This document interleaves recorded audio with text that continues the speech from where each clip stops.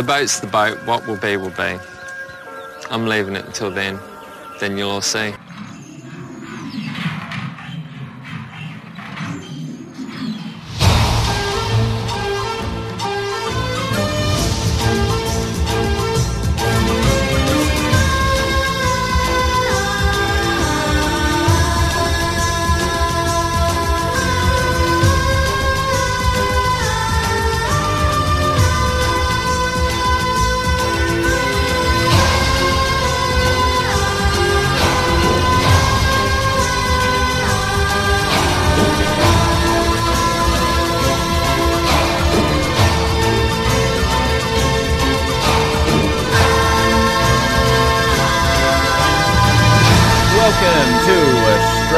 Survivor Archives, the only podcast on the internet covering the entire history of Australian Survivor from Whalers Way right through to the current day. Before we get into the episode, as always, it's shameless plug time. If you're enjoying the content we're putting out for you, make sure you hit that like button on Facebook, subscribe to us on all the good podcast channels and even the bad podcast channels. Why not subscribe on those? And leave us some feedback. Leave us a rating. We'd love to hear from you, to hear what you think of the show. But this week, you're going to hear from us talking about Survivor Australia, Australian Survivor to be precise, Season 1, of course. Episode 6, we are recapping The Game is Way Different Than It Looks. That is the name of the episode, not just us essentially saying something that is stating the bleeding obvious, I think. This episode aired way back on the 20th of March, 2002. And we've got a lot to talk about, as we always do, every single week. My name is Ben. What an intro, Ben. I always love the selfless plugs that we can do. Hey, guys, as you know, my name's Matt Dyson, and I hope everyone that's listening to this tonight, or today, or whenever you're listening to it, is, of course, listening to it on their great Telstra network, because we are going to learn all about how the Telstra network provides you the ability to make a call or do whatever you want anywhere in Australia, even in the most remotest places like Whalers Way. It's very true, Matt. I mean, thanks to Telstra's mobile coverage, even in remote areas of Australia, you can still phone home. So, I mean, they're really good, particularly when it comes to the latest technology in Siemens mobile phones. I mean, they're just hot property. Everybody wants one. Oh, it's gold, isn't it? It makes you realise, like, just seeing the phone they use, which we're going to talk about later on, but it just makes you realise, like, how long ago this season was on air. Like, it's an old-school phone, but you're right, Ben. Today's actually, it's a really good episode, episode 6. You know, we said the last episode 5 was a little bit slow, but I really enjoy this episode. I've just watched it this morning again, and, yeah, we got a lot to talk about. I watched this probably about a week and a half ago, but then I also rewatched it just in the lead up to this, because I think I messaged you just after rewatching it, and I was sort of like, look, it's a bit similar to last week. It's sort of, you know, maybe a bit slower, you know, not quite sort of up at the standards of the first 4 episodes. But I think kind of rewatching again this afternoon, you know, while it's still definitely not the best episode of the season, it's still got its merits, and I think it flows a little bit better than last week in the fact that while some people might think it's a bit slow, I think that there's more going on in this episode than last week, which really kind of was just mainly people complaining about the conditions. Whereas this week, you've got a bit more of the emotional toll, particularly with the family side of things.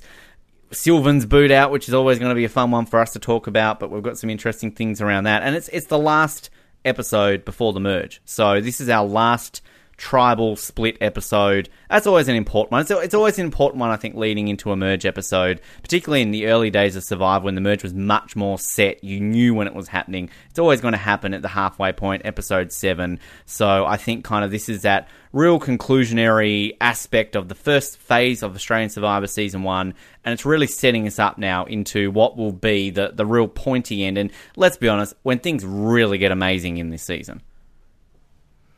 And we also see a lot more of Lance. Finally, we'll get to talk a little bit about Lance. I feel like we really haven't spoken much about Lance in our past recaps, and it's just because we're not really seeing anything of him. But this episode, he gets a few good confessionals. I think Lincoln's back to his best. I really love Tribal Council. I think he asked some hard-hitting questions Lincoln's that back. will not... I think Lincoln, he really has a really good episode, and... we learn about scissors, paper, rock, and about if you win, does that mean you actually go, or does that mean the person who loses? I'm a bit confused about that. We're going to have a big discussion about scissors, paper, rock. I think this is also a subtle Craig episode in just kind of what he's about, because I've got a bit of a theory around that little rock, paper, scissors moment, and we get a great confessional from Craig leading into Tribal Council here too. So the first 3 episodes of The Merge are clearly almost going to be the Craig show, you would almost argue. And I think we've had a slow build to Craig, and I think really this has got some subtle little Craig moments too. But we've also got maybe the first time a bit of weak Katie. Kind of, we've always seen very strong Katie so far and sort of dominated challenges and dominated the confessionals and the strategy. But this is really kind of the first bit of our weaker or vulnerable Katie as well. So there's some interesting stuff definitely to discuss in this one. But the first thing I think is very important, Matt, we mentioned last episode recap, of course, last week. Deb, I hope you've all enjoyed the episode. Thanks everyone for listening. I will say that as well. We've got some great downloads on that one. In our last episode recap, we had the very famous Tiddlywinks confessional. And of course, I mentioned we're going to see that a lot more moving forward.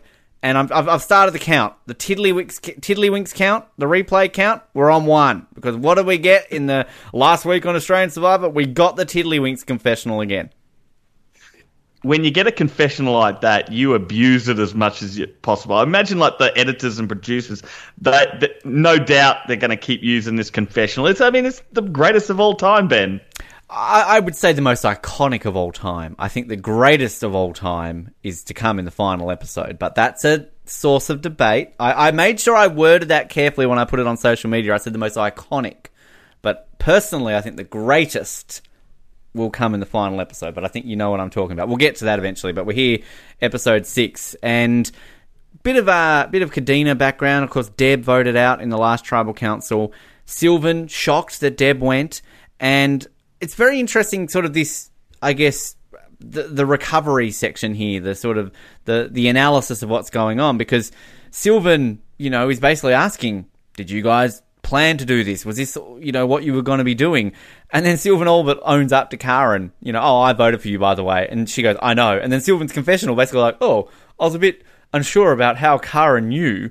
I think it's kind of obvious, really, if you kind of work out the breakdown of how that went, because Karen clearly knows she didn't vote for herself. Clearly they all know that Naomi and Craig are going to vote together, so that only leaves Sylvan and Deb. So, Sylvan's unique this episode. Bless Sylvan. We've had a lot of fun talking about him, and I'm sad that we're losing him this episode. Not as sad as David, but, Sylvan's had a lot of fun for us this recap series. But he's kind of, I don't know, he's a lot more level-headed this episode. This is kind of the calmest I feel Sylvan's been all season. But then it's also kind of interesting him just trying to analyse this. It'd be interesting to talk to him about that when we do get him on the show.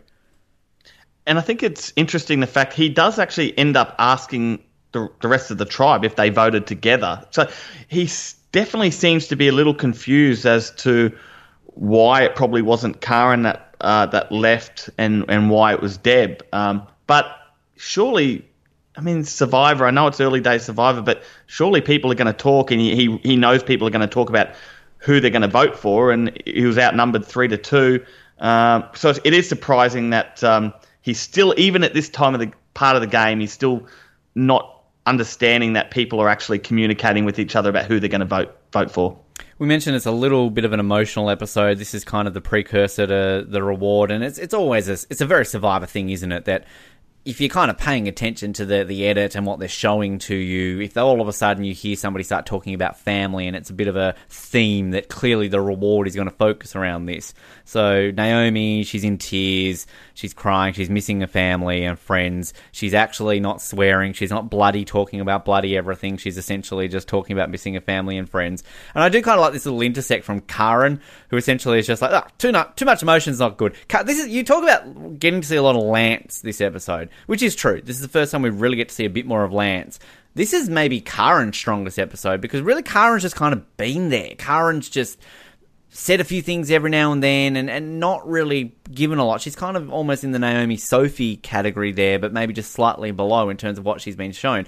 But this episode, she's essentially shutting down Naomi, saying, stop crying. we're going to learn how much she hates Jane in this episode.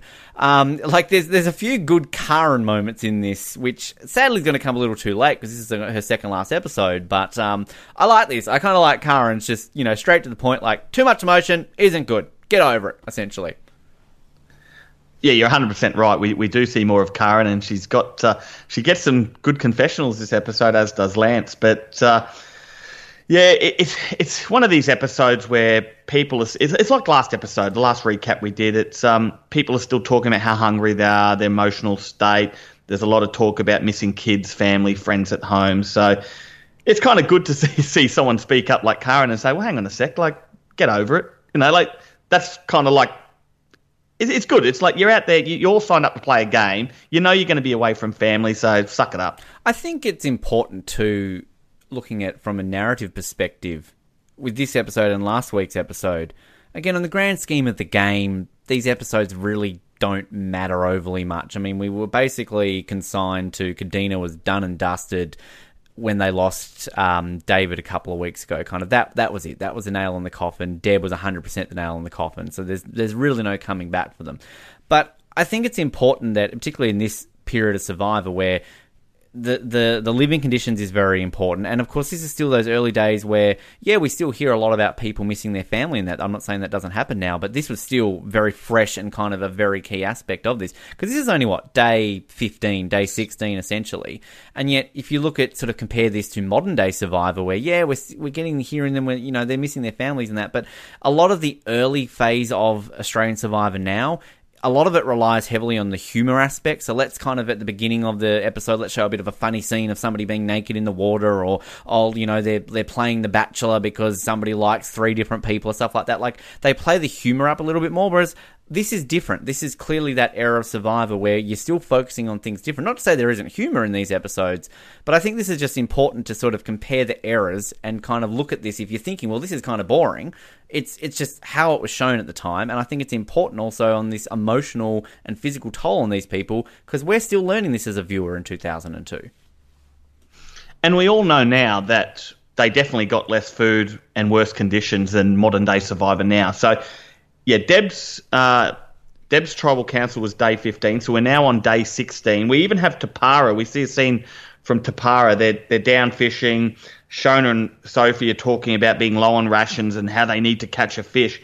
And there's a really good confessional from Lance. He talks about people are getting less accepting of what's going on. So even at day 16 now, they've had it. Let's be honest, Tapara's had a very easy run. I mean, anyone that gets on a show and gets to play Survivor wants to be on a tribe like Tapara, where they've been to one tribal in 16 days. I mean, that's everyone's dream.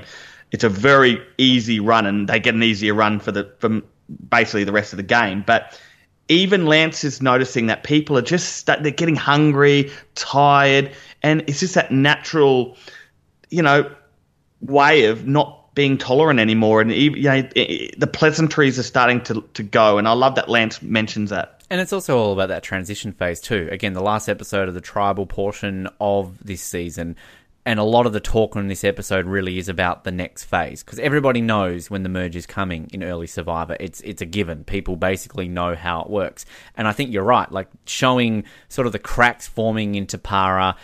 Just, Lance talking about this. We've got Katie, as we said. He's our first real Katie one, essentially saying that, like, look, this is...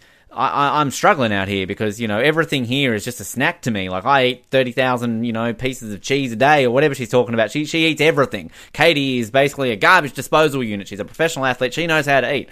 So here she is basically just, going absolutely crazy and sort of, not going on the food. And then she sees the snails and basically the reaction of like, oh, you're joking. And then I do love kind of this conversation around the snails at Tapara, where it's like, oh, you just take the intestines out, it'll be okay. And then who is it? Is it Sophie or somebody says, like, oh, that's not too bad. And then Rob has a bit of a chew, goes, tastes like cut up Dunlop tyres. Yeah. Rob actually, I think at first he says, oh, a bit of feces or something like that. He says something like that, and then he ends up saying about how it was tastes like Dunlop tyres. But just a little bit prior to that, when they're down fishing, just getting back to the whole Lance thing, there's another bit I really like, because he's just talked about how everyone's getting a bit agitated with each other, and then they're trying to catch fish because they are low on rations. And he says to Katie and Sophie, he's like, we could go fish on the beach. And it's just a great little line. You can easily miss it. But both of them at the same time, both Katie and Sophie, they're like, yeah, but people have rods, fishing rods. Like, they're just annoyed that he's even mentioning that. Like, the way they say it to him, it's just, it's almost a little bit aggressive, but it's just like, oh, come on, mate. Like, yeah, okay, you might be able to go down and catch a fish on the beach. That's what people do. But, you need rods to do it. So, yeah, it's just that whole little scene, and then you see him eating the snails and that. So, yeah, it's that whole intro of, once again, showing us that they are struggling with food and living conditions. And it's also, I think, easy to sit here and simply say, it's only day 16. Doesn't sound like a lot, but, I mean, think about it. 16 days is 2 weeks and 2 days, right? A long time. And in Survivor time, pretty much double or triple the feel of that. I mean, you only play for 2 days, Matt, but I'm sure 2 days still feels like a lot longer than 2 days in Survivor Land when you've got nothing to do except talk and build a shelter and all this sort of stuff. And particularly at this point, they've got their shelter, they've gotten to know each other, they know all their quirks and things like that. So, yeah, you're going to get a little bit annoyed. You're more comfortable with these people, and 16 days just feels so much longer for them, so you can really see the frustration building and why they're probably all so begging for this next phase of the game to come. Yeah, absolutely. And I never got to experience one of the days where they don't have a challenge or anything. I know even in today's Survivor, they don't get many days where they can just have a whole day where there's no challenges or no reward, or they only get a few days throughout the whole season where there's just a full day to do nothing. But back then, I think like probably every third day they got if they weren't going to tribal, they got a full day where they didn't have to do anything. So, I mean, you put a couple of those long days together where you're not doing anything and you're just sitting around a dirty old camp. You got a lot of time to think. You got a lot of time to realize how hungry you are. They all losing weight. We know that. It would be tough on the mind. Exactly. I love this shot we have in the lead up to the challenge mail reading here. It's sort of a really fast, sped up helicopter shot. We've talked a lot about some of these, great shots, pre-drones, things like that. So these were all done via a helicopter. They look absolutely fantastic. Again, more credit needed for some of the editing in this season that clearly has never happened over the years. And we learn this challenge mail essentially where there's something about digging up a phone and everyone's kind of analysing. Have you got it written out for me here, Matt? Ben, let me do the honours here. Look at you pulling out the piece of paper already here. You're on fire. This is your new role every week, I think. I'm starting to like this new role. So in Kadena, we hear Karen reads it, and she reads the whole thing. And then we actually hear Joel read it, and then for Tapara, and then he reads the whole thing. So we actually hear it twice. So I thought, why not? I'll write it down. So let me do the challenge mail. So it says, sand between your fingers, sand between your toes. The more sand you gather, the further it goes. When at last your task is through, your reward will be shared with those who hear you. So straight away, they know, okay, that they're possibly going to be digging for something and there might be a phone call on offer. And it goes straight to Rob, and he talks about digging up a phone so he can phone home. So they're pretty aware that's what it's going to be. And then, of course, we hear Naomi. It flicks to Naomi, and we hear she has, we have to win this one because she wants a phone call to her kid. So straight away, they know it's going to be a big reward. We also get the return of our favourite lizard, don't we, as they're all walking off to the challenge. Did you notice the lizard shot once again? I did. They like that shot. I feel like we need to give him a name. Or he, or her. Like, I shouldn't assume. I shouldn't, basically assume its gender.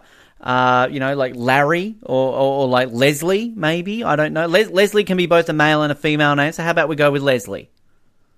We'll go with that, but I definitely hope you're never assuming gender on this podcast, Ben. I would never do that, Matt. It's 2020, all right, to date this episode. No one would ever do such a thing in such a time of history. So Leslie the lizard. There's Leslie. They. That's the proper terminology, right? Not he or she, it's they. They. All right, Leslie the lizard. I love it. Okay, but Leslie's excited because we're going to get to a challenge. And I have to say, these challenges in the tribal aspect, the tribal period of this season have been fantastic. I mean, the car was a bit odd, but it was something unique. But I think, particularly this episode as well, both challenges are great. And sadly, we're going to lose some of this in the coming weeks, particularly when we get to one challenge. But I love this challenge. So essentially they have to get a barrel, fill it with sand, then hammer it all with a set number of bolts, and then roll it and put it up on a platform. Fantastic. It combines so many elements. It's great. And the reward, of course, with thanks to Telstra, because even in remote areas of Australia, Matt, you can still phone home.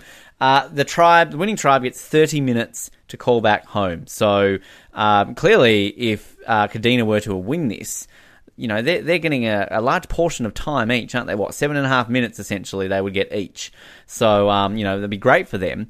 And if Tapara wins, 7 divided by 30. I'm not good at maths, Matt. You probably can work that out quicker than I can. But they get a lot less time. The point is that it's an exciting reward.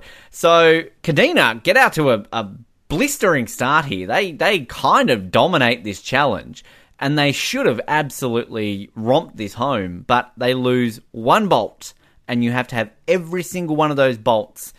And it's actually really heartbreaking to watch. And this goes back to a point I made several weeks ago, where I said Kadena really from that point were really in almost every single challenge. And this is clearly one of those ones, and it's just a slight little mistake. They kind of just, they lose it, and then they can't win it, and they essentially do give up. But I mean, at the end of the day, I guess if they've looked everywhere they can, and all of a sudden Tapara are about to lift it up, I mean, what more can they do? But it is kind of hard to watch for them, sadly. But Tapara win again. I should have mentioned Lance, Shona, and Katie are the ones that do sit out here for Tapara. And great coaching from Katie too, screaming on the sidelines once again.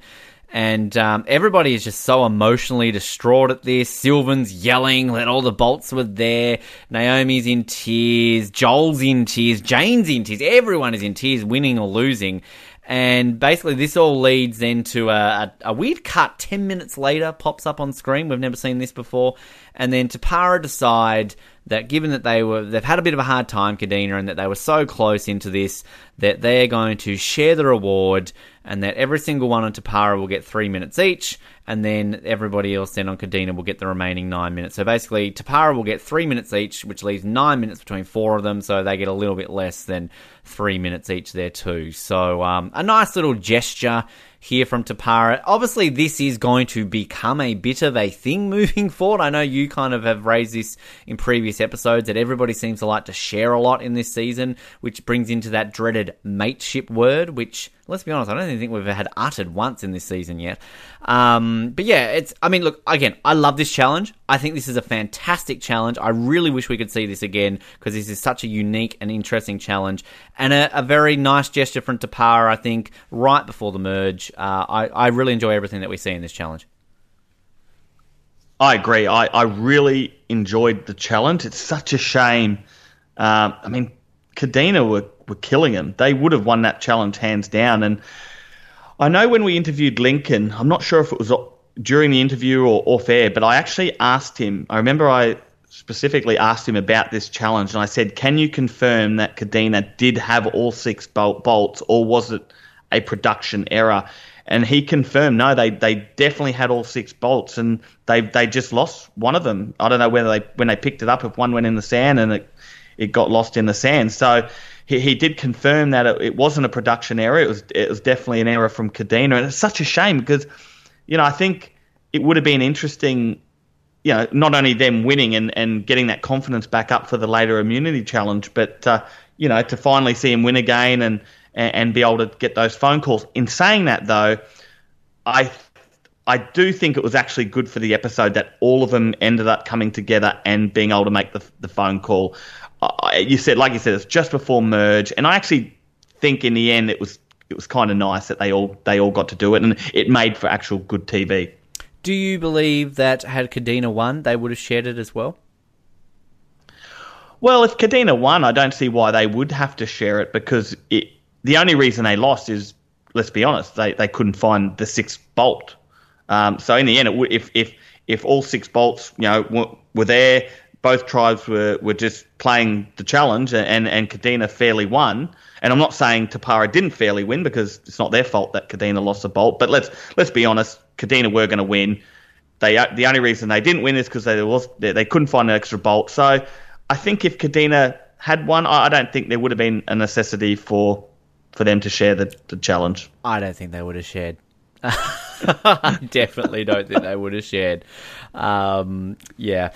So it's also a unique edited episode that we have this challenge happen, and then basically we go into a little bit more sort of non-reward stuff, and then we come back to the reward. Clearly, again, this is that sort of early period of Survivor where they clearly are showing things chronologically and probably haven't realised that, hey, we can show things that aren't filmed in order. Because I could imagine that should have this been a modern season, even if they do film the reward happening the next day, chronologically they're not going to matter. They will edit this and show this directly after the challenge, if you know what I mean.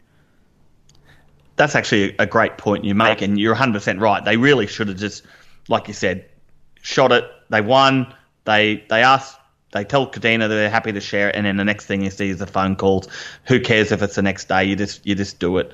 But you're right. I think back then, as we've covered multiple times now, that they were trying to do it legit. You know, they were trying to show, hey, that we're not hiding anything. This is what's actually happening. Which, of course, now you're 100% right. They would just edit it to show it as if it was happening straight after the challenge. And let's be honest, though. I mean, it's weird, but at the same time, it's not actually terrible. Like, it kind of works. Like, it kind of adds a bit more of a... I don't know, we just get a kind of nice few little fun shots here before the reward, don't we? I mean, Craig, he's doing the whole honey aspect that we've seen already from Tapara a few episodes ago. He fails miserably, essentially. Him and Karen wearing matching Reebok shirts. I kind of think that's funny. We've got more of Katie struggling, basically saying it feels like morning sickness, and she has that little subtle line of like, oh, it's definitely not. And then she's talking about being on a roller coaster. Shona's a bit worried about Katie as well. And then we kind of get a discussion about poo. Is it Rob talks about having 3 movements in 16 days and that the clothes are dropping off him, and then Lance also kind of having a bit of a conversation about this. So, I like a good conversation about bowel movements, don't you? Hang on a sec, Ben. I can't believe you just casually skipped over the whole Katie line about possibly having morning sickness and being pregnant. This is one of the best lines this episode. Let's be honest. If she was in Kadena tribe, we already know that they're basically having sex at night, because they're sleeping so close together. We've already discussed that in a previous recap. And I actually laughed a lot when I heard her say this, because because she's talking about morning sickness and all that. I'm thinking, well, if you had happened to be on Kadena tribe, who knows? It could have been a possibility. I mean, there's not really many options there for her, though, on Tapara, is there? I mean, it's not Rob. Rob's happily married. Joel's happily got a girlfriend. Lance is happily married. And I don't think it would have been Jeff. So, it could have been. He liked Jane a lot, didn't he, Jeff? But... I wonder how. I can't imagine Katie and Sylvan sort of teaming up too much, and I'm not talking about it in that way. I'm just meaning like it would have been interesting if Katie was in Kadena. I think her and Craig would have got along well. David, I think. We see obviously her having that conflict with Craig, but had they been there from the get go, yeah, for sure. But I think her and David. I think we've discussed that a fair bit, haven't we? That I could see her and David definitely working together. Yeah, 100%. But yeah, we get Craig he's caught some fish despite not getting the bees. I do like the little bee scene. I like the kind of fact we revisit the bees and kind of just have this parallel. And I think kind of the whole bee chasing really just sums up Kadena and Tapara's fortunes in this game, don't we? I mean, Tapara are successful. They get some honey. They get the bees. And he's poor old Craig basically just, I don't know how you get it. And doesn't Karen I think you meant to smoke him out, eh? Oh, yeah, maybe. What were they thinking, Ben? I don't know. And where is it? Like, this is clearly one of those... Is this when they get to go to the coast to fish? Is that basically where this is? It's kind of so... I always thought that the cave section was somewhere near the Tapara camp where they could get access, and maybe Kadena didn't have access to the honey, but clearly they both were able to get there. No, my understanding, and I could be wrong, my understanding is they get it, the beehive and the honey is down when they get to go to the beach and do the fishing. That's my understanding. I could be wrong. But seriously, you look at when Tapara went and got the beehive down, they were fully kitted up. There was Jeff and... Who was it? Jeff and... Joel. Joel, that's right. And they had this... they had everything covering their whole body. And even then, they still got stung a couple of times. And remember... Joel was sticking his head into the into the water, and Jeff was talking about how he got bit about 9 times. Fast forward it to Kadena going down days later, and Karen's there, no protection on. You see, Craig's up right near the beehive, just ready to knock it down. Nothing on, and Karen says, "Oh, if the bees come, just pull your beanie down," something casual like that. I'm like, I don't think that's going to help. And luckily for Craig, he ended up getting stung a couple of times prior to him actually knocking it down. Because I tell you what, I think that would have been the end of his game. I think, yeah, we need to edit those two clips together and just basically be like, Kadena to Para. This is how it sums it up. And you're right, it sums up both tribes. I mean, Kadena just don't think at the right times. I mean, of course the bees would. They would have swarmed him, and they were swarming him without him even knocking it down. And Karen's there with no protection on. It's just, and they're like, oh, just whatever. It's like, come on, guys. I know you're struggling. I know you're hungry, but at least Tapara put a little bit of thought into it. We get to the reward now, and I've got to say, there is some real little undertones of some classic humour here, I think, in some of these ones. And you know we're going to pick to pieces these ones because it's actually quite fantastic with some of what is said along the way. So they're all on this beautifully looking cliff, essentially. It's a great location for it. Good job for the art department to kind of choose a good location here to really, go. And there's actually some really nice shots. We're going to get a really good shot coming up for the immunity challenge of them standing over the cliff, kind of looking over the beach. Like, it's actually very well shot there. Great cinematography in this episode. But we get each of them having their go on the phone. So Lance, first of all, talks to his wife. Is it his wife? He's talking to her as his daughter, isn't it? No, Lance talks to his son, Jack. Oh, I've written Jackie. Why have I written Jackie? Oh, because he calls him Jackie, right? Yeah, so he's talking to his son, Jack. Sorry about that, Lance, if you ever listen to this episode. Because I make sense of this now, because his son basically is like, I keep forgetting you. That's right. I actually really like this whole phone call, and that's what I was saying before. I actually like the fact that I guess Tapara ended up winning and allowing Kadena to do it because, as you go through them, you get Lance talking to his son Jack.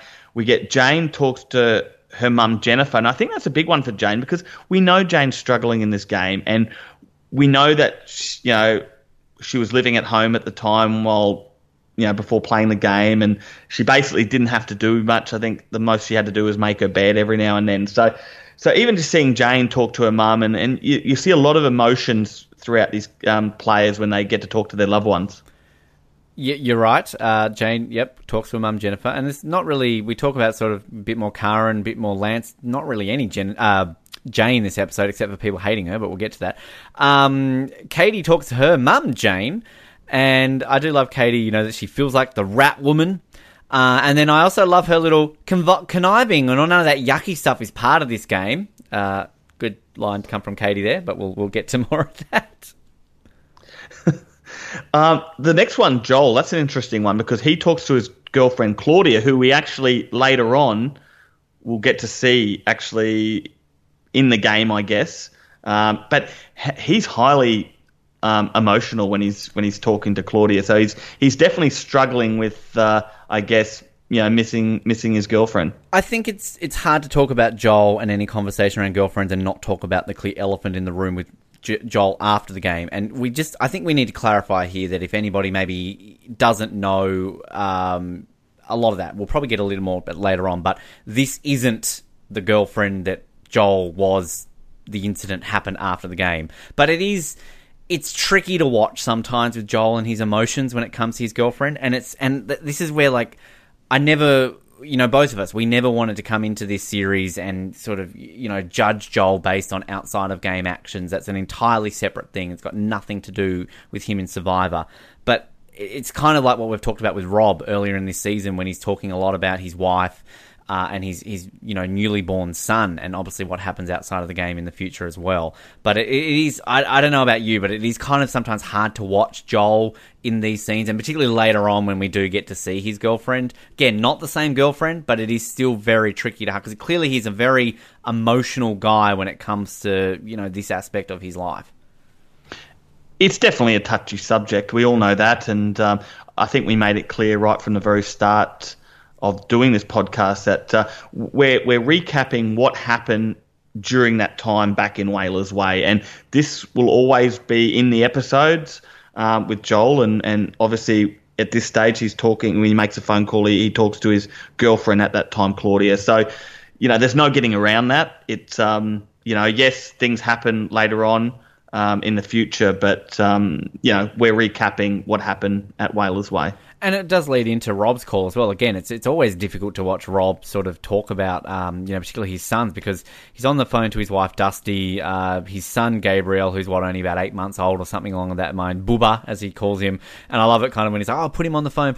I want to see, and what does he say? Like, has he started walking yet? And Dusty's like, yeah. It's like, oh, I told you not to let him do that. Like, again, this is going into what we're just talking about Joel. Like, we don't want to necessarily always talk about things outside of the game, but it's hard to, again, remove yourself from this moment, because this is still very tragic to know what happens in the future here, and it is a bit hard to watch here. Yeah, definitely. But one thing that isn't hard to watch is Shona's call. Can I just make this clear now? I'm a massive David Haas fan. I'm his number one fan, but he's gone out of the game now, and I'm now Shona's number one fan. This lady, she's one of the best contestants on this season, and one of the best female characters Australian Survivor's ever had. And she rings her mum. Her phone calls to her mum, Jess. Which I love. I love it. I just kind of say I love the fact that Shona's 49, and she's calling her mum, who, like, I don't want to guess her mum's age. She's probably still a very young spring chicken, but I respect the hell out of Shona here, that she's ringing her mum, because I would be on that show as a 49-year-old. I would still bloody ring my mum. Yeah, definitely, and it shows that softer side to Shona. We've often talked about, Shona's often shown as this very dominant sort of woman, and she is, but she's also shown little softer sides to herself, and I think that's nice to be able to see. I'm glad that the editing department did allow us to see that other side to Shona, and yeah, she's talking to her mum, and she's got this whole list of food of what she wants when she gets home, and then the mum actually mentions that, you're not going to be able to eat all that, and she's like, trust me, I'll be eating it. Now Matt, I wouldn't be a good co-host if I didn't write this down verbatim, and I have written this down verbatim. First of all, Shona does mention she's the only 49-year-old in the country with dreads. I like that one.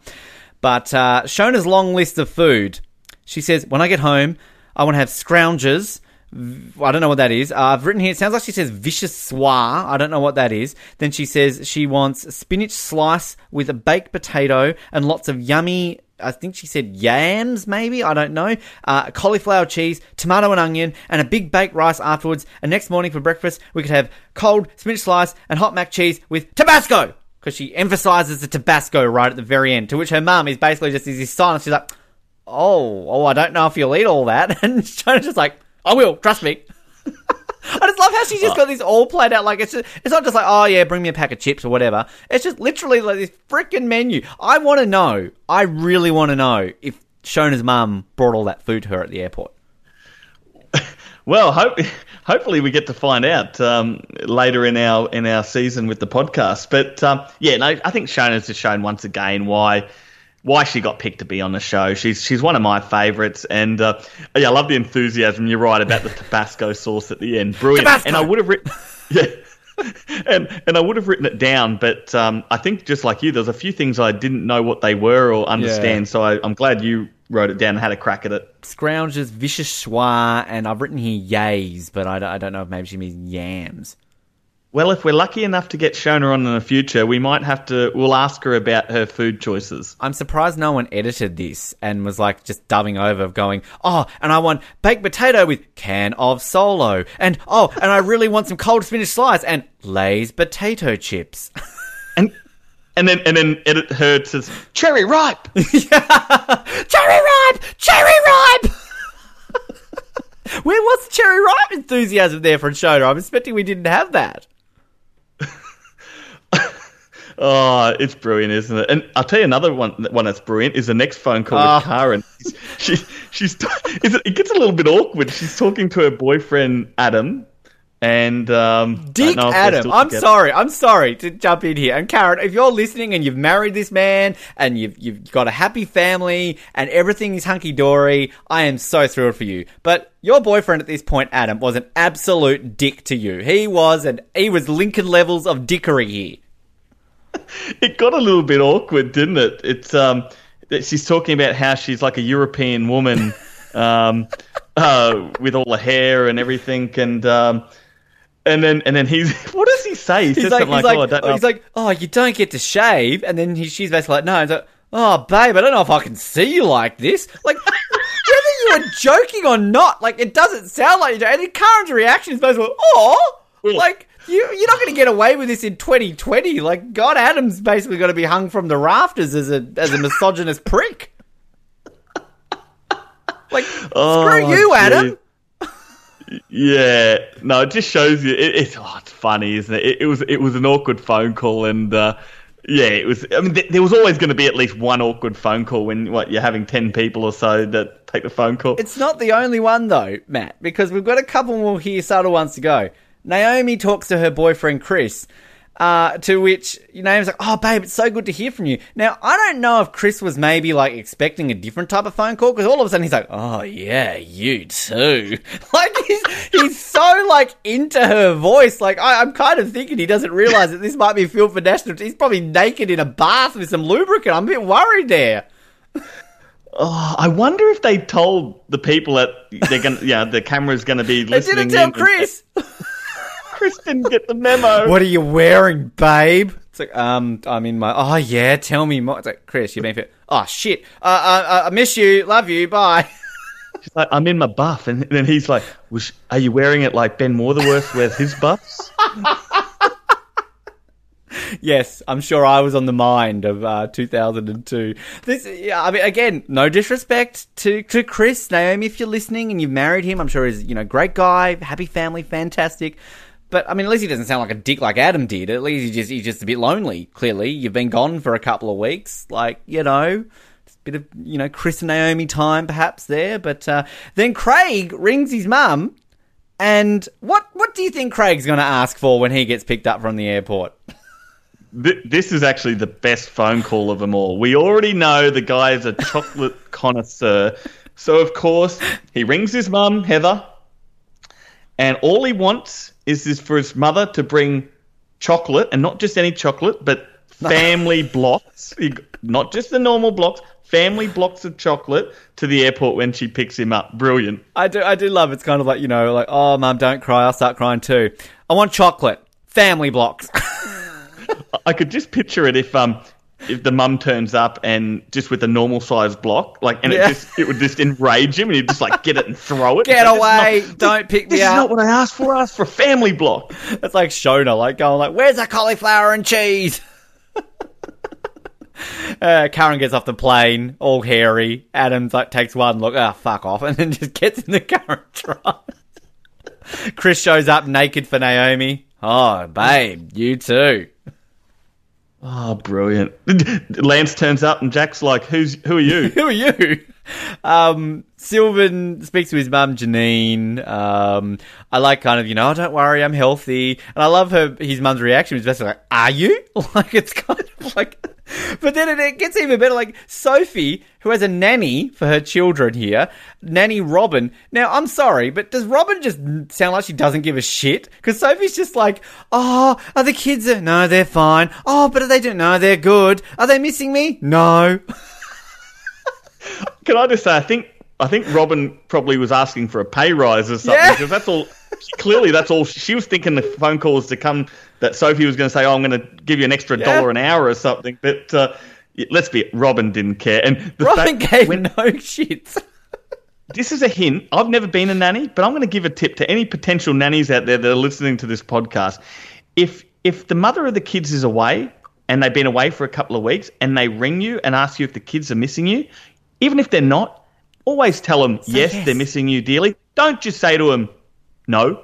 And like, I feel so bad for Sophie here, because clearly, like, it's not her choice that they're making the phone call at this time. It's not like Sophie said to Lincoln and the producers, like, "Oh, can we call at 4:30 so we know they're home?" Like, clearly this is a schedule. So she's asked, like, "Oh, are the kids there?" And she's like, "No, they're at kindy." And Sophie's just like, "Oh, of course." Like, I feel so bad for Sophie. And this is the most emotion we've seen from Sophie all season. I mean, Sophie hasn't had a lot to be shown this season, unfortunately. But here you can't help feel bad because she just breaks down. She breaks down at this point to Jane, and yeah, it's really.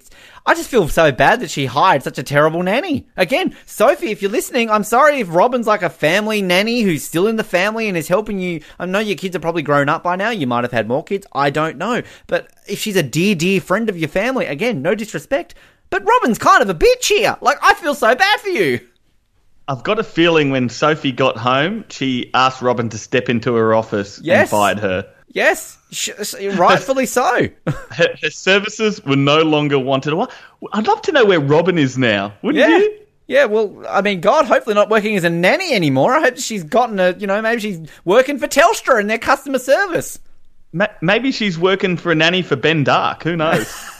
Maybe she's with Ben Dark. Maybe she's kidnapped Ben Dark and kept Ben in the dark because clearly she sounds like a bitch. So she's probably doing that. Who could have thought a phone call to a nanny could be so good? Like, you know what I know about nannies, Matt? I know Fran Drescher, right? And The Nanny, right? That to me, and they're funny. They've got a highly, Mr. Sheffield. Like, nannies generally seem to me great. Like, if they had made a sitcom on this woman, it would have just been like, oh, Mr. Sheffield, get fucked. The kids don't love you anymore. Can I just say that voice of Fran there? That was a great voice. Oh, Mr. That was a great impression. Mr. Matthew. Apparently I've had a lot of practice. Who would have ever thought it would have only taken to our 13th episode to bring up The Nanny with Fran Drescher? I thought it would have taken sooner. But anyway, but it's great reward. Like, I love kind of seeing this too. And it basically leads us straight into the immunity challenge because we're straight to challenge mail. Sylvan's working out if it's a pencil or something like that. Sylvan and Naomi get theirs and Jane and Katie read the challenge going into this one. Now, do you have this one written down, Matthew? I don't, but I'm hoping you do. I don't. I wrote all of Shona's lines. That was my one role for this episode. And impersonating Fran Drescher. So...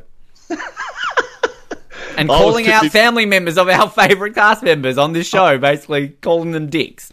I'm sorry, listeners, but I was too busy trying to track down Robin the Nanny. Yeah. Yeah, just Google Robin the Nanny. I'm sure that will bring up something. I seriously hope she's not working as a nanny still. I mean, like, seriously, she just sounds like a horrible nanny. And again, Sophie, apologies if she's like your best friend in the world and you're listening to us going, well, I'm never doing an Australian Cyber Archives interview now. You're calling my beloved Robin friend a bitch. Well, I can't help it. She was horrible to you on the phone. She really, really was. Maybe Robin and what was Karen's partner's name? Adam. Maybe they ended up hooking up. Maybe they seemed like, I'm sure Robin shaves, and that's clearly what Adam likes. Oh, too good.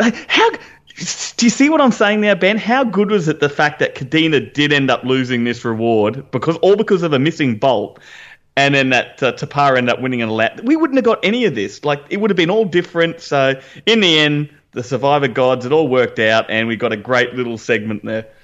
Going into this immunity challenge, one thing I actually just want to backtrack quickly to the reward challenge that I didn't bring up.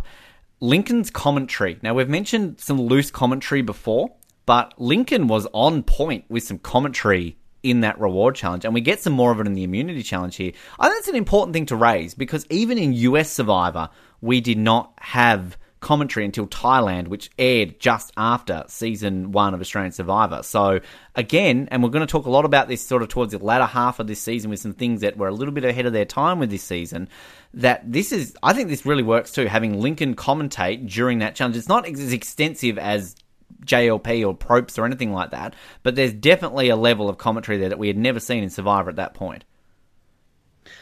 Yeah, definitely. Like I said at the start of the show, Lincoln actually has a really good episode. I really like Lincoln and what he's doing as a host in this episode, and can't wait to talk about what he does at Tribal Council, because of course it's different to now. Obviously, JLP talks a lot more. There's a lot more he can do, but I think, definitely got to give credit to Lincoln, especially in this episode. And we all know that he only gets better as well. There's some great episodes with Lincoln's involvement in the coming episodes. So it's always good to hear him do some commentary along the way. He does a little bit more than our good old JLP, who I I swear, has to drop the term, they're really digging deep, at least 12 times per challenge. Just count them. Seriously, count them. It's like a drinking game.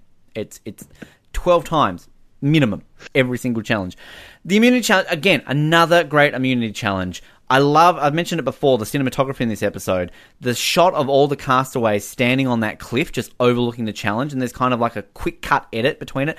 That looks fucking fantastic, and that is such a great use of this location that clearly the majority of people we get on the show complain about the location living there, but visually we're starting to see some really good things here that I don't know if has ever really been mentioned a lot when people talk about this season. I'm glad you brought that up, because I've actually got it right here in my notes in front of me, saying that shot of them on the cliffs, you kind of see you see the tribe of 7, so Tapara, and it's almost like, because it's so far away on the cliffs, it's almost like they're silhouettes. And then you've got the tribe of 4, which is obviously Kadena, and fantastic shot, shows the cliffs of Whalers Way, and you're right, it doesn't get the credit it deserves. Now this challenge, 2 people will battle it, so basically 1 person per tribe, and they're attached to a bungee cord, and they've essentially got to run up the sand and grab, how many pegs do they have to grab here? Like 5, 6, is it? Yeah, there's 5 pegs each, and then there's the middle peg, which is like the last peg. So if it was a real close, and they'd be fighting over that last peg. Now, I don't know about you growing up. I remember it used to be like on a Saturday or Sunday afternoon, you would have the Uncle Toby's Iron Man series. It would be shown in the summer. And it was something that I weirdly loved watching. And there was always that one where you had like men or women would sprint down the sand and they would have to jump and grab a peg, basically. And, they would get a point. And like Guy Leach, we'll talk about him next season, of course. And I remember growing up watching him in that. But I was addicted to them as a child. This reminds me so much of one of those events at the Ironman challenges. You prick, Ben. You beat me to the whole Guy Leach. I was going to say, how good you would it have been? You looked so angry then. I'm like, what? I was trying to get it out, and then you beat me to it. I was like, you prick. But yeah, how good would it have been to see Guy Leach do this challenge? Yeah. We obviously know that he was on Celebrity Survivor a few years later, but if he was at Whalers Way, I mean, that would have been gold to see Guy Leach take a part in that challenge. And I love this challenge, mind you. I will say, before we talk a bit more about this challenge, one thing I'll say about this challenge, I love it. Changes I would make, one, I think either it should be used in an individual immunity challenge where everyone has to do it, or if they're going to do it as a team challenge, I just don't like a team challenge where only one person has to take part, because no one had, and another thing, no one had to sit out this challenge, so they could have picked everyone. Look, we already know that in the reward challenge there was Lance, Katie, and Shona had to sit out, but comes to this challenge, there's no one. They can just pick one person from their tribe, and I just don't know about in a tribe challenge for immunity that only one from each tribe. As Lincoln said, you've got to pick a representative from your tribe. But what's your thoughts on it? I just don't like when only one person can win it for an entire tribe. I definitely agree with you. This would have worked better as an individual challenge. But the one thing I will say is I like the fact that you can sort of have one person. It all comes down to them. But I think the failure for this challenge, and maybe this all comes down to the time period of Survivor and the editing and kind of not knowing the product they've got, is you need to emphasize more that it all comes down to one person and the weight is all on their shoulders. Like, I feel like if this was Channel 10, we would know the dramatic music and the stakes that would be labelled on one person. Would be cutting to a confessional of Joel going like, oh, I really felt the pressure here because it all came down to me. And you would cut to Sylvan going like, this is it. This is going to be make or break heading into the merge, whether we've got 4 members or 3 members. Like, there needs to be more dramatic aspect put to it. And I'm not one to talk up that overly dramatic part. I often complain about that. But this is definitely a challenge where you need to emphasize the pressure put on Joel and Sylvan's shoulders here, because you're right, like it's more of an individual challenge that would suit better, but if you're gonna do this, make it more dramatic. And on your point though too, that's a good point you raised with like sort of people sitting out the last challenge, and then you've got this aspect, maybe force Tapara to have to choose from one of those 3 that set out before. Because, but then again, the argument would be, well, then that makes them fresher, so maybe that makes it a bit more unfair advantage. But this is a challenge where I feel straight away someone's going to choose a stronger male. And that's not taking away from stronger females at all. I think this is just clearly one. It's like you see in Modern Survivor when you've got, the 3 people chasing after a ring, and they've got to, you never put the women against the men, do you? It's always the women versus women, the men versus men. So as soon as one of these tribes puts up a man, the other one's going to put up a man. If they had to put up Katie straight away, I'm sure they would have put up probably maybe Naomi to go up against them. I would just like to see this, ideally, in a individual immunity challenge when we're down to maybe around that final 5, final 4. Because we know now, a lot of social players get to the end. So if you've got... And I'm all about making it fair between challenges. I don't think everything should be strength. But I just think this challenge, it would be good around that final 5, final 4. If possibly if there's someone that's a bit more athletic and a bit more strength, it might help them out a little bit. But I still think anyone could win it. So I that's where I would like to see it. Individual challenge down to the final 5, final 4. And also, where this would work in an individual aspect is, I'm not a fan of every single challenge having to be stamina and stand there and hold something and do that. I'm sick of it. I'm so fucking sick of it. I'm just going to swear, not that I don't know already, but I am so fed up with it. This would be something unique and something different. And this is, again, what I'm loving about rewatching this, is watching these challenges, because it's all well and good to bring up the argument of, well, Ben, they're all fresh and new because this was the first season. But let's be honest here. The challenges that we're seeing, we've never seen again in any version of the show. One thing that Australian Survivor, I will say, in the modern format has going for it are their challenges, because they do often have very unique challenges that we don't see in the US version. And the US version, we haven't had good challenges in 15 seasons. It's been a long time. I really don't care about the challenges for the most part in US Survivor anymore. Whereas when they're unique like this, I care about them. Australian Survivor today, I care about the challenges because for the most part, they're unique. And this is one of those challenges that we have never seen again. And this would be fantastic in any modern version of Survivor. It works. It's simple. It's so simple that it just works. And it's so much fun to watch.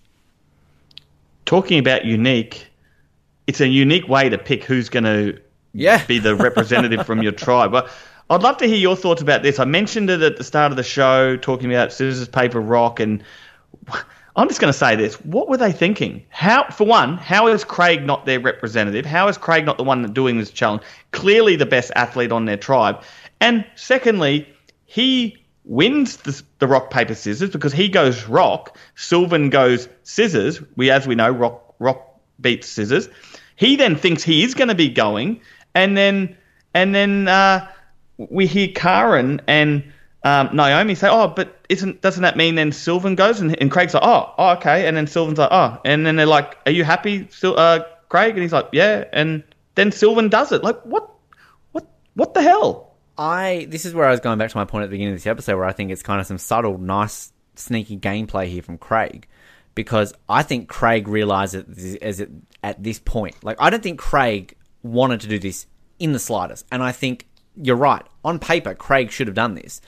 We did hear a bit from Deb last week kind of explaining why Sylvan was up, though. Because I think Sylvan had a lot more of a physical strength that was ever shown in this season. So I think that's what we're missing here. But having said that, Craig still, to me at least, and to you and to most people, on paper should have been the one to choose here. So I think what Craig has done here is that Craig knows this. So Craig goes, oh, let's rock, paper, scissor it to kind of, okay, well, there's a 50-50 chance here that I might not get it. Then when he wins, he sneakily is like, oh, but I thought, that means that, the loser has to go. I think that's just clever from Craig, because he doesn't want that pressure on his shoulder. He doesn't want to think that if they lose, he automatically gets a target. Because let's be honest, let's look at how the vote goes when Craig's going to say, I was going to vote for Sylvan, but he put in a lot of effort today, so I don't want to vote for him anymore. It could have easily gone the other way. So to me, this is really subtle, great gameplay from Craig, which again is that slow build which is leading up into the post-merge here. And that's my viewpoint of it. That's how I think that Craig got out of doing this. But he should never have been given the choice. Naomi, Karen, Sylvan, they should have said, Craig, you're clearly... Do you think Craig would have bought that, though? Because Craig's essentially the leader, and Craig basically would have just basically been like, no. Well, 3 against 1. He gets outvoted. He's got to do it. And I'm not doubting that Sylvan was a decent athlete. I'm not doubting the fact that we like Deb said, that we didn't quite get to see in the edit exactly how physical he was. We know that they've sort of shown more of him of someone that wants to quit or is tired around camp all the time and all that. But as Deb said, yes, he was actually a physical member of that tribe and someone that was seen to be very physical. But no one can sit here and convince me otherwise that he was going to ever be better than Craig. And Craig should... The other three should have said, Craig, you're doing it. We're down to 4 members. We have to win this if we're any chance to any of us to get to the end, and just done it. And it's disappointing that in the end, he didn't. Sylvan went, and we know what happens. Joel beats Sylvan. I guess to contradict my point that I just made, winning this challenge would obviously be better for Craig long term, because then if they go in with 6 versus 4 rather than 7 versus 3, he only has to sway one person over to 4th tie, doesn't he? So I basically just retconned my own point there. But having said that, I still believe there is some of that Craig that he's kind of subtly gotten out of doing it. I've got no doubt that Craig is thinking about the game more than any other Kadena member. I mean, that's obvious. Craig's a good player, and like we've discussed multiple times, he would be good on today's Survivor. He was thinking about the game back then. No doubt if he got to play again, he'd be thinking about it again. He knows what needs to be done, but I'm sorry, whichever way I look at it, doesn't make sense. That they're already down to 4. They have to win this challenge if they're any chance, and Craig was their best chance, and they blew it. This challenge looks fantastic on camera too. I love the way they have them coming on both sides. You've got the pegs in the middle, essentially. You've got the pole. Just the way it's shot. The strain that you see on both Sylvan and Joel here is fantastic. The chanting from the tribes, the music, everything about this challenge is fantastic. I might even say this might be the best challenge of the seasons up to this point. It's so good. And I love the little shots you've got of Joel putting the pegs in and really pumping himself up. Sylvan, and then just the chanting from the other tribes, as I mentioned, you've got Tapara basically going 7-3, 7-3, and then there's basically go Joel, Joel, Joel, Joel, Joel, and then just the pure emotion at the end of this challenge, seeing Joel celebrating and just Sylvan collapse, just so devastated on the sand. This challenge is epic, and I'm just going to say this one more time. Bring this back. Channel 10, if you're going to ignore Channel 9's version, fine, but just watch a tape of this challenge and you tell me how epic would this be in modern Australian Survivor to see this challenge. They would be absolutely laughing at how great this would look on camera. Yeah, it's one that has to be brought back in some sort of capacity. It's brilliant, and they were worn out by the end of it. I mean, they were done. They were gassed. So yeah, credit to Joel Lowe. And are you surprised that Joel got chosen for Tapara? You're thinking, why wasn't it Rob? Yeah, but I can see that. But I also think maybe Joel's maybe on the same page as Sylvan here, that maybe we just haven't necessarily seen his strength as much. And no disrespect to Rob, Rob's a good 10, 15 years older than Joel here, so maybe they're thinking because it's more of a stamina-based thing, and Rob sort of, as an Australian footballer, gets a chance to go off the field, come back on again, whereas this is more pure, you've got to keep going. So I would have almost gone out on a limb here and say Katie might have been better at this than Rob even. Well, now I think about it, Joel was actually a personal trainer when he went into the show, wasn't he? I believe so, yeah. Yeah, I believe that's what he was marketed as, a personal trainer. So, yeah, you might be right. It might just be the fact that we never got to see him real physical, but, well, he was the right man for the job in the end because he got the job done and won it for his tribe. Now, everything kind of pre-tribal, I think this is also, a lot of it is kind of set up, I feel, more so, because, again, whenever Kadena loses, which is basically every single episode except for one, there's never a whole lot of strategy. It's kind of, we've analysed this with Kadena, it's kind of not really their way, the way they do things. We know Naomi's complaining about going back to the bloody ship again. We even get Craig complaining about the bloody ship. We hear the words bloody ship come from Craig's mouth, but Naomi has about 3 moments here talking about, I'm going back to the ship. We get a fantastic confessional from Cara, and we posted it during the week, where she's basically just talking about, look, we've struggled. Tapara's had a free ride, especially Jane. Everyone hates Jane. She's basically I'm sure she's a nice person. She can change our mind when we get to the merge, but right now, everyone hates her. This is fantastic, because I just love the fact that out of nowhere, these massive bombshells dropped. Everyone hates Jane. I can understand what Karen's saying, though. She doesn't... I'm assuming that, like, she doesn't hate Jane as a person. She hates it that she's got such an easy ride. They know she was struggling. They know if it was the other way around and it was Tapara going to tribal council that as many times as Kadena did, that Jane probably, and I could be wrong, but Jane probably wouldn't have lasted that long. It can get annoying. Like, I've said this to you, Ben, so many times. Survivor, it's not a fair game. Like, and that's no one's fault. It's just the way the game works. Some people get an easy run. Some people who could be a great player get a terrible run or a terrible luck. It all depends on what tribe they're on at the start, what bad luck goes their way. There's so many things. You know, I've said it to you before. Shane Gould on my season, she won. She went to tribal council 3 times in the first 32 days. You know, that's a great run. Not everyone gets that. My tribe didn't get that. A lot of people went that were good players. So for Jane, that's her luck. Her luck is that she was in a great tribe and she got to 30 days plus without really having to do anything. And I could imagine Karen and the rest of Kadena's frustration in seeing a player do have that luxury. To play devil's advocate on that, and it's not that I don't disagree with you in any point. I think you're 100% correct. But the devil's advocate side of there, on the flip side, is that part of Survivor to keep yourself safe is winning challenges. And Tapara have done that. Tapara have played the game in that aspect. Outplay, if you want to consider that part as a challenge, they've done that correctly. So therefore, they've avoided that by being better in challenges. And at the end of the day, that's what sometimes it takes in order to keep yourself safe. Yeah, that's right. But you don't get to choose what tribe you're on at the start of the game. That's luck. True. Yeah, absolutely. You know, as I said, like, I don't disagree with what you're saying, but I'm just making the point that, you know, challenges are part of the game, and you're right. You don't get to choose unless you're on Thailand. But yeah, you still can have that aspect. You look at Mike Holloway. You know, like, he basically won himself right to the end with immunity run, and anyone can do it at any given point if you're good enough, and you can achieve that. Craig very much wanted to do that, and we're going to see that in a couple of weeks, kind of how close he goes to, but ultimately he couldn't do it as much as he would. But hypothetically, had Craig won every single immunity, he would have been at the final tribal, and I'm not going to take that away from him because he did exactly what he needed to do, the best of his ability. It's the outplay version of this game, isn't it? You're right. If the challenges didn't mean anything, you wouldn't have them. You'd just get rid of them and just put everyone on an island and let them run around socially and work out who's going to go. The whole point of the challenges is who's got the strongest tribe, and if you've got the strongest tribe and win, well, then you don't have to go to tribal. So you're right, but there's still luck involved in absolutely whose tribe you're on.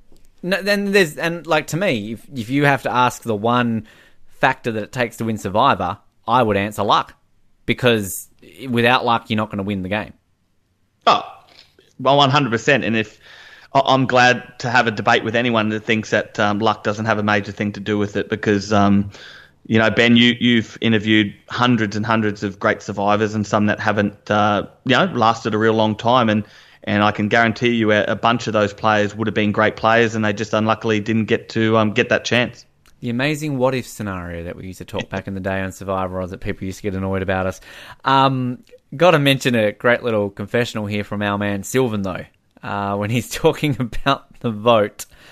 And what does he say? The vote's a vote. What will be, will be. I'm leaving it till then. Then you'll see. And I love the little look he gives to the camera, kind of almost like a boom, boom, and he kind of like points and goes like, hey!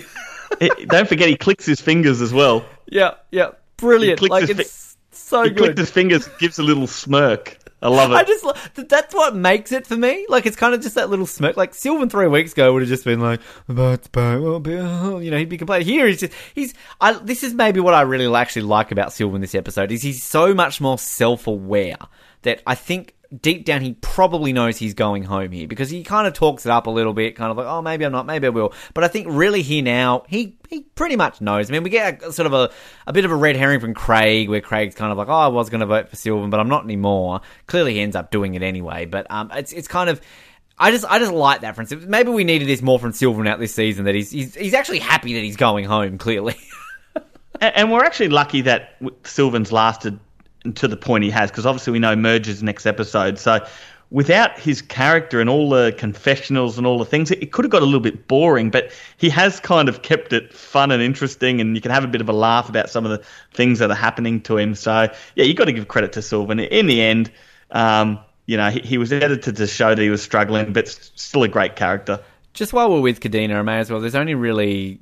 The only bit really we see here from Kadena before Tribal, and then we'll just sort of backtrack and do a little bit of Tapara here, because there's really not a whole lot to talk about. But I do love Craig's final confessional before we get into Tribal, where essentially he's like, I'm going to win every immunity, shove it to him, get stuffed, let's see if it can be done. Again, just classic Craig. Great undertones of Craig. He just continuing to build up. And again, as I said earlier, it's really almost going to be the Craig show for the next 3 weeks from this point on. And I love it. And I also love that line when he's basically like, so many of these people are just satisfied to make the merge. Like, I'm not done yet. I'm going to basically do here. And all the respect to Craig. You said it before. We've said it plenty of times. Again, a player ahead of his time, and he would be great on Modern Survivor because Craig is just, he's building himself up to something good here.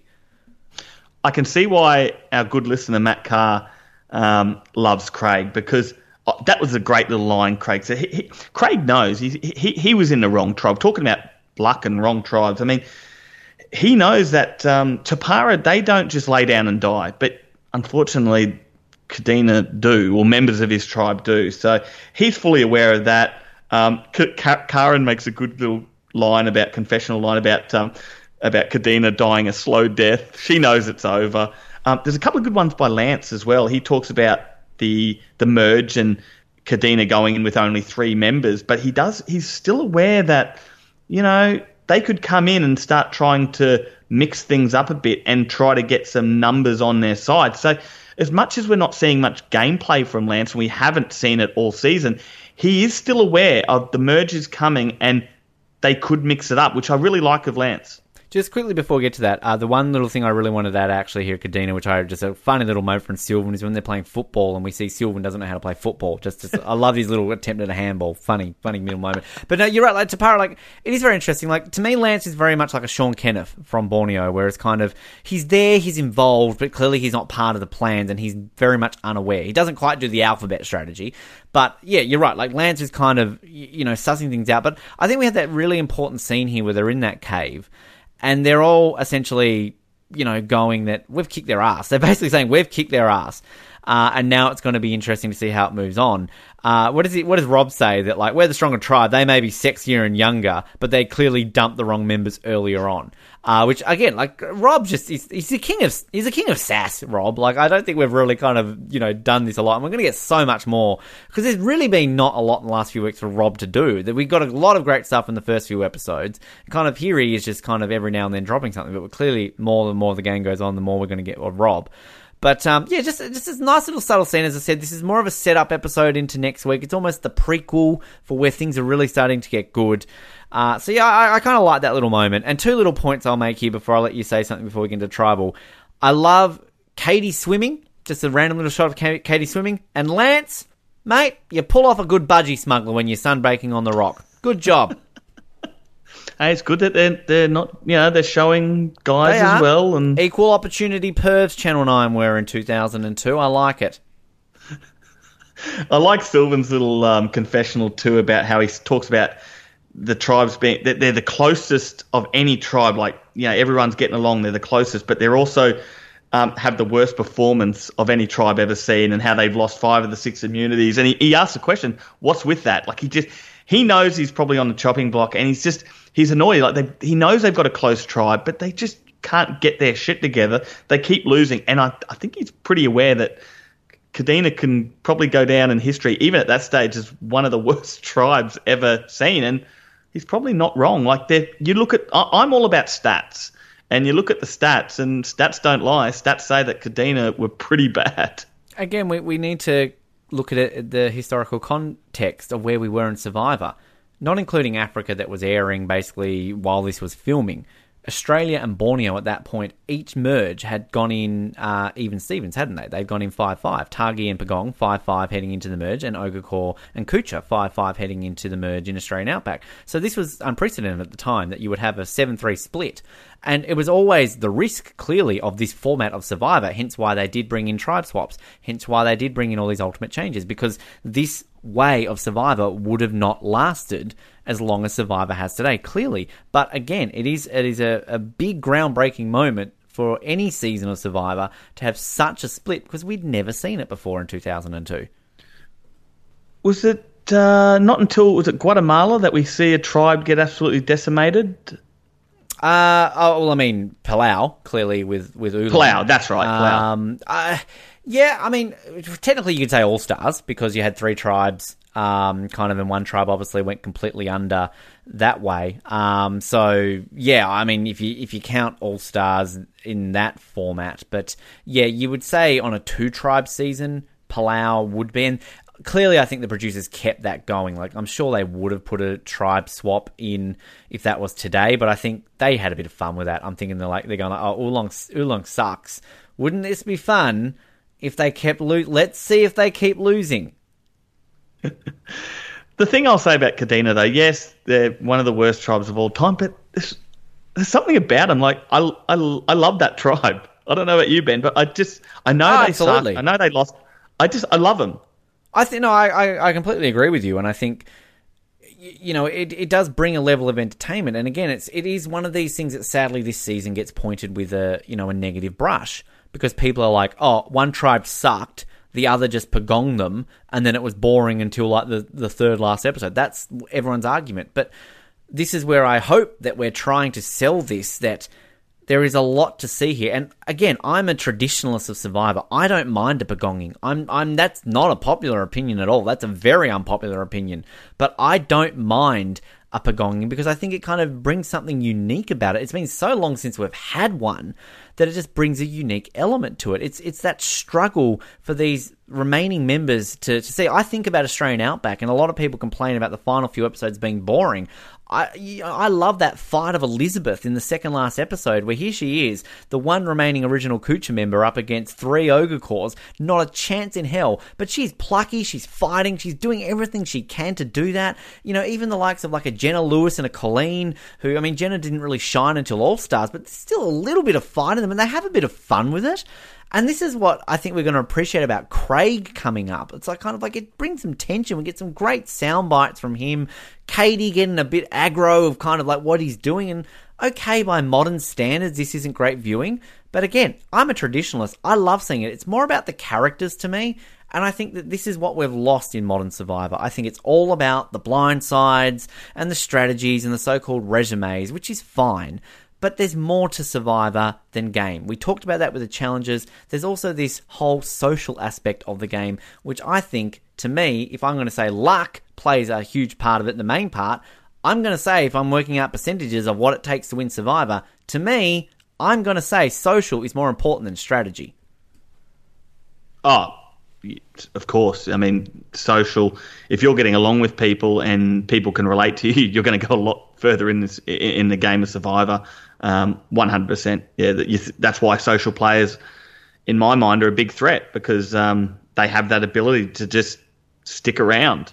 And social is a strategy. Being social is a strategy. And yet people think that strategy means idols and blindsides and split votes. No, social is part of a strategic game. Well, it's the outwit component, isn't it? If you're able to get along with people, talk to people, and even maybe people that you don't normally get along with, but you have that ability to be social with them and make them feel like you're their best friend, absolutely, that's just great gameplay.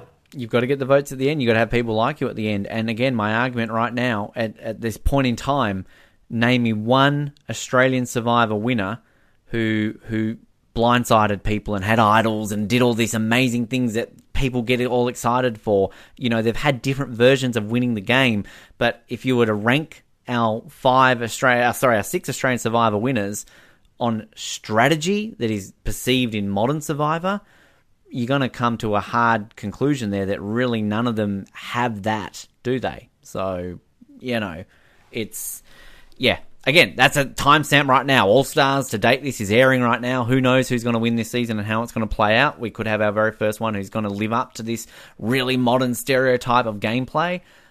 But as of right now, we haven't had a winner like that. Even in the US one, it's been a very long time since we've had one of those types of players. So anyway, we're getting sidetracked. Tribal Council, sassy Dick Sylvan's back. Basically, there's only 4 of you, about to be 3. Tapara has decimated you in every single way. Like, kick them while they're down, Lincoln. It's all good. This is the last time we're ever having a tribal council with a tribe rather than a merged tribe. So fuck it. Let's go to town. You guys suck. Basically, let's read the context here. What Lincoln's saying. You guys are shit. You deserve to be decimated, and you are about to get your ass handed to you at the merge. What do you have to say about that, Craig? I love Lincoln in this tribal. You know what? Kadena deserve everything that, they get told, because Lincoln's spot on. I love how he tells them too that they've been decimated, and they have. Let's be honest. Lincoln is sick of seeing their mugs. He knows that this tribe is terrible. I'm as sick of seeing you as Karen's boyfriend is of seeing hair on her body. He asked Karen about, if they have any regret about them voting out, the early boots, like I guess like a Tim and David Haas, stuff like that. So and it's funny because Karen actually says, well, you can't look in the past, but I'm sure they were. I'm sure they were thinking about, oh, geez, we made some bad decisions along the way. It's a very political answer from Karen there, isn't it? Very much a bit of a spin answer. We can't look in the past. We have to look into them. Fair enough. But I also love, Lincoln's on fire here. And again, if Lincoln wasn't such a nice guy, I feel like he would be basically swearing and going, you guys suck, you're fucking ugly, I don't want to see you anymore.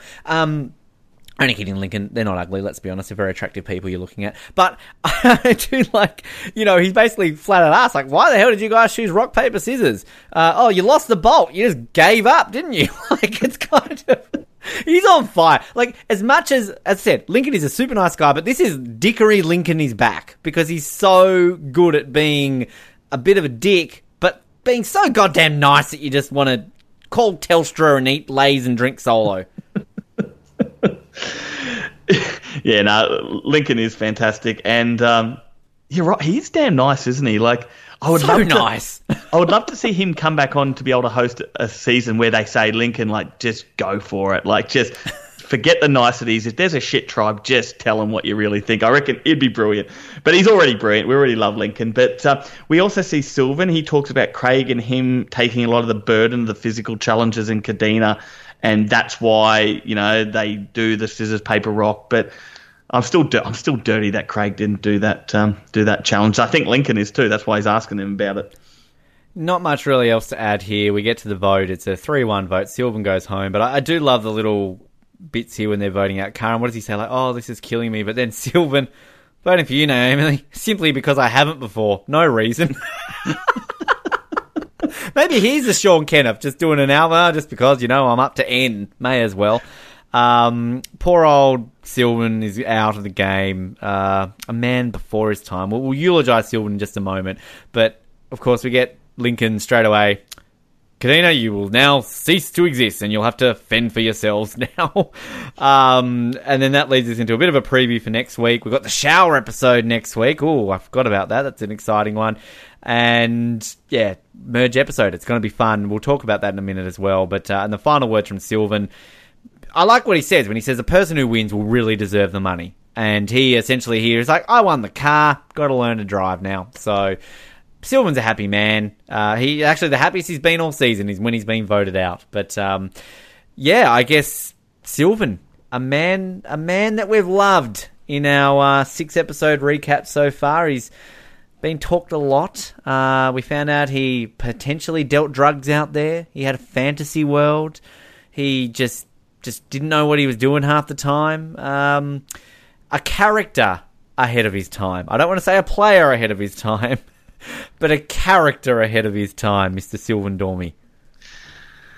And as Karen said, it's the slow death, but it's also the slow death of the famous 5. We saw Deb go last week. We now see Sylvan, and as the weeks go on, it just the death just gets slower and slower, doesn't it?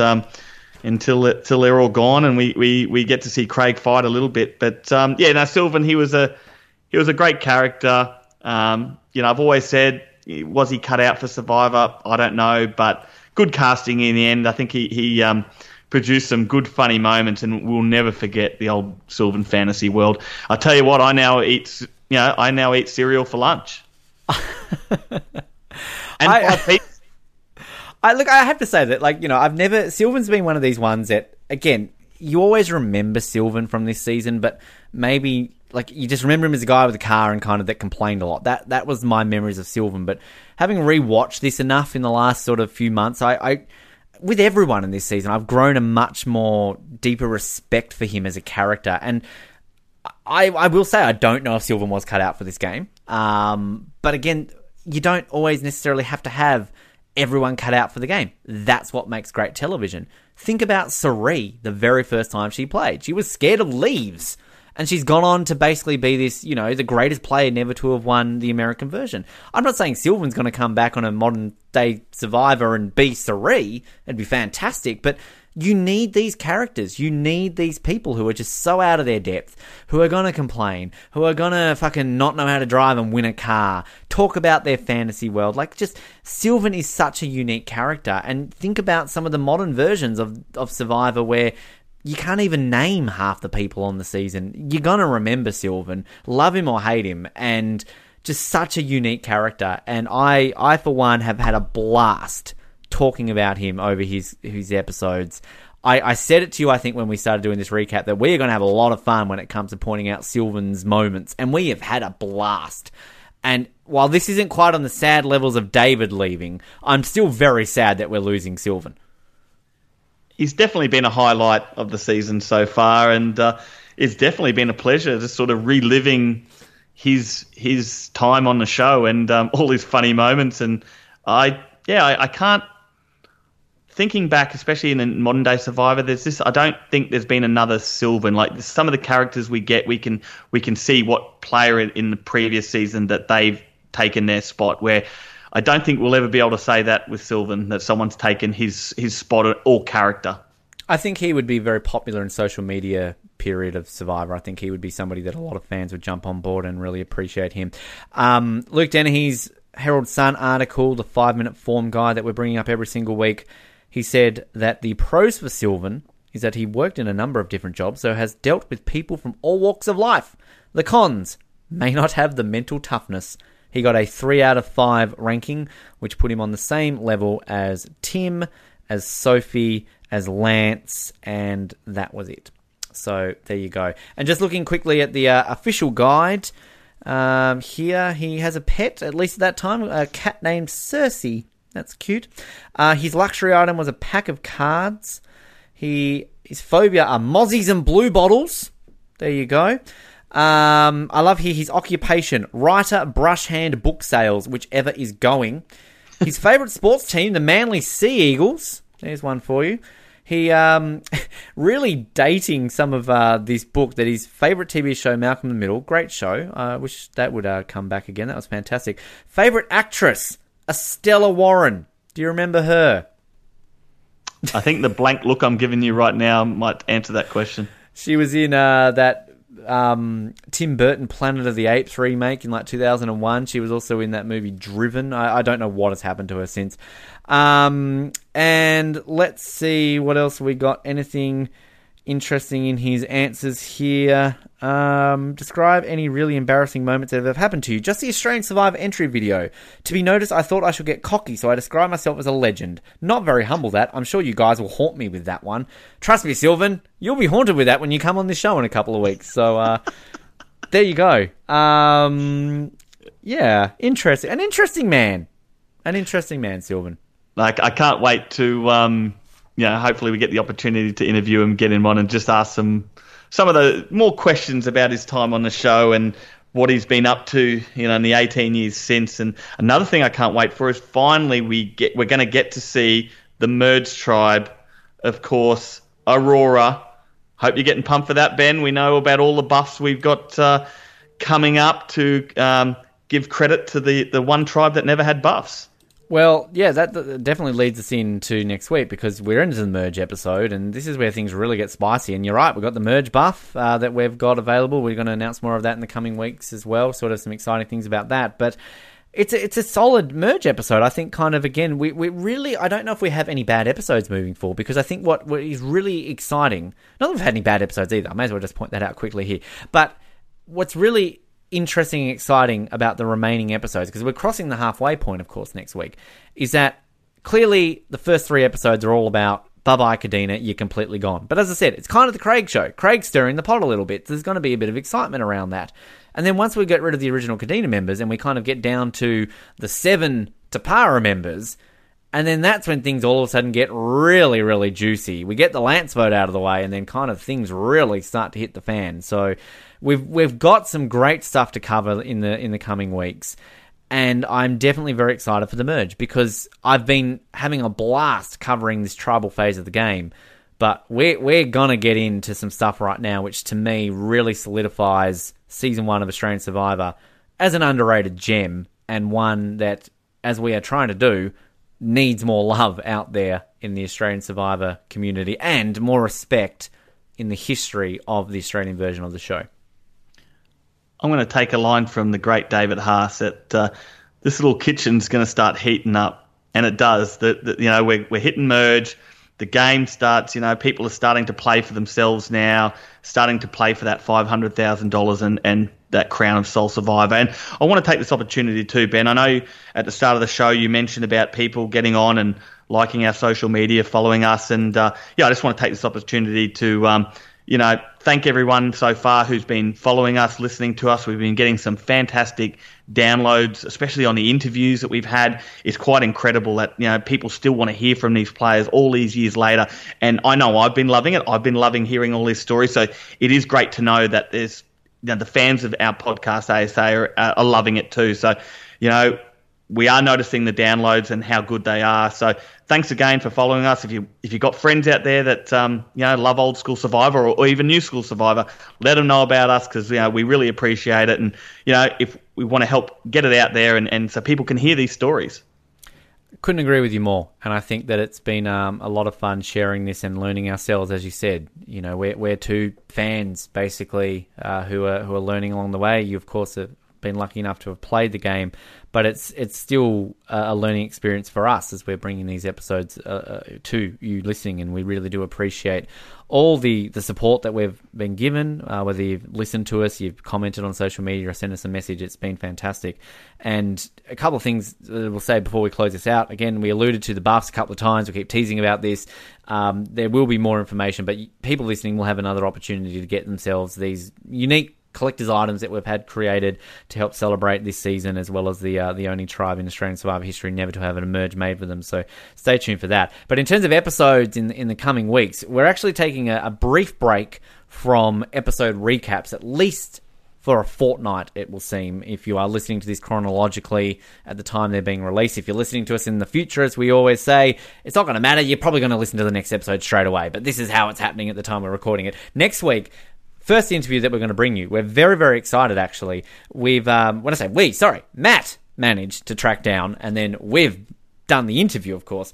The man behind the music of Season 1 of Australian Survivor. His name is Jack Roban, and this is a fascinating chat because a lot of people, the criticisms that they do have for Australian Survivor Season 1 is the music. The fact that it wasn't the theme, it wasn't the music we know, and I'm not playing innocent on that. I've been one of those people for many years who has complained about that. I have come around full circle on this theme and this music, and I think a lot of people listening next week will too, because Jack really explains his ideas in creating this music, how he came about getting the job, how he was restricted to what he could do, and even talking to the likes of Russ Landau to get some tips and advice to really get a vibe of how a theme for Survivor should be made. It is a fascinating chat, and Matt, we were privileged to speak to Jack, and I'm sure that everybody's going to love our interview with him next week.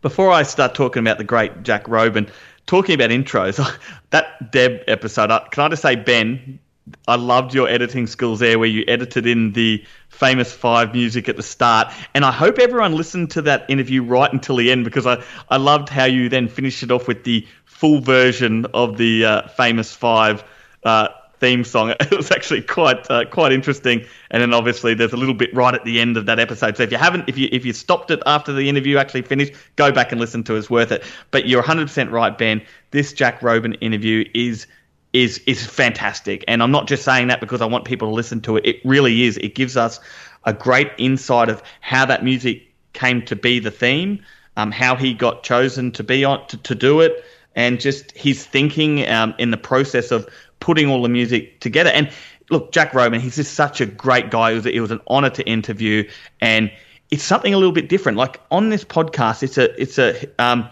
archives podcast, as you know, and we're not. It's not just about the players. There's also the behind the scenes stuff, and we want our listeners to be able to understand how these choices and decisions came to be. And this episode, this interview we do with Jack Robin trust me, is a must listen to, and I really hope that you all enjoy it. And I'd love to hear feedback afterwards. So, if you can leave us some feedback of your thoughts about these types of interviews we do, we would love it, because we want to bring these types of interviews to your speakers. And the following week after you hear from Jack Robin, we are hoping to bring you an interview with Sylvan. We're just in the process of getting that organised, so that will be the plan. If that doesn't happen, we will return back to your regularly scheduled programming and bring you our first recap of the merge phase of the game. But it is our plan to have Sylvan on that following week. So again, as I said, hopefully the next 2 weeks, just taking a bit of a break from the recaps, and we're getting into some interviews, and Jack Robin next week, and hopefully Sylvan the following week.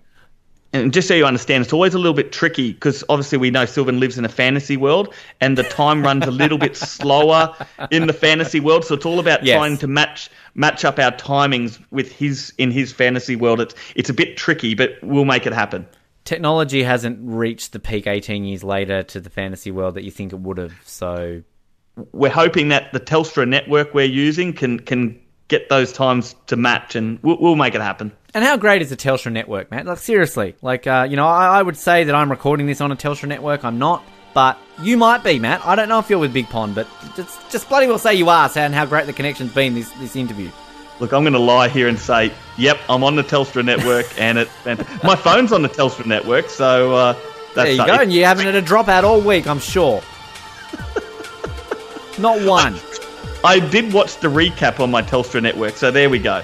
There you go, that counts. And to everybody listening to us on the Telstra network, give us a like on Facebook, mash the like button, hit us up on Instagram, Twitter, and as I said, we appreciate any feedback that you give. We read all the comments, all the messages that you send us in, so thank you very much. Subscribe on all the good podcast channels, all the bad podcast channels. There's Apple Podcasts, there's Google Podcasts, Spotify, Stitcher. We're all out there. If you're old school like me, bloody call it iTunes. It's probably still existing there. I'm not too sure. I'm still in Ben's fantasy world, it seems. And we will look forward to bringing you a fantastic interview next week, because it is going to be very, very exciting. My name's been Matt, and I've got to go, Ben, because I've got to go call Robin the nanny. And my name's Ben. I've actually just got to go shave because Adam's coming home soon and he doesn't like the hair. So hopefully I'll be nice, clean and bald for him, ready for next week. Thanks for listening. Well, we're in the middle of nowhere, but thanks to Telstra's mobile coverage, even in remote areas of Australia, you can still phone home. It tastes like cut up Dunlop tyres. I'm the only 49-year-old in the country with dreadlocks. You know, if I'm lucky enough to be around when we merge, then I'm going in there playing to win every bloody immunity I can and shove it to them. So let's see if that can be done. That's its feces. Oh, snails. Joe. Could we have scroungers when I get home? And could we have vichyssoise and then spinach slice with a baked potato and lots of yummy-a's and cauliflower cheese, tomato and onion, and then a big baked rice afterwards. And next morning for breakfast, could we have cold spinach slice and hot macaroni cheese with Tabasco? A lot of people go beach fishing. Yeah, but they've got rods. Yeah, I feel sick, like I've got morning sickness, like I'm pregnant. So, I don't know, it's like Hi, how are you? Fine. Are they all okay? Everything's going well. Are they? And they're being good for you? You coping okay? Oh, and they're missing me too much? No. good luck to them. It does seem like they've had a free ride, especially Jane. I think everybody hates Jane at the moment. I've been missing you so much. I just keep on forgetting you. I'm going to be a European woman when I get back. You don't get the shine. Babe, oh my God, I don't know if I can see it like this. And when you pick me up from the airport, can you bring me chocolate? You're starving. Yeah, I want family blocks. Hi, mate. Hey, Gordon. Good, how are you? All right, how's it going? Good. So good to hear your voice. Oh, yes, too. Yummy, yummy. Food in our tummy.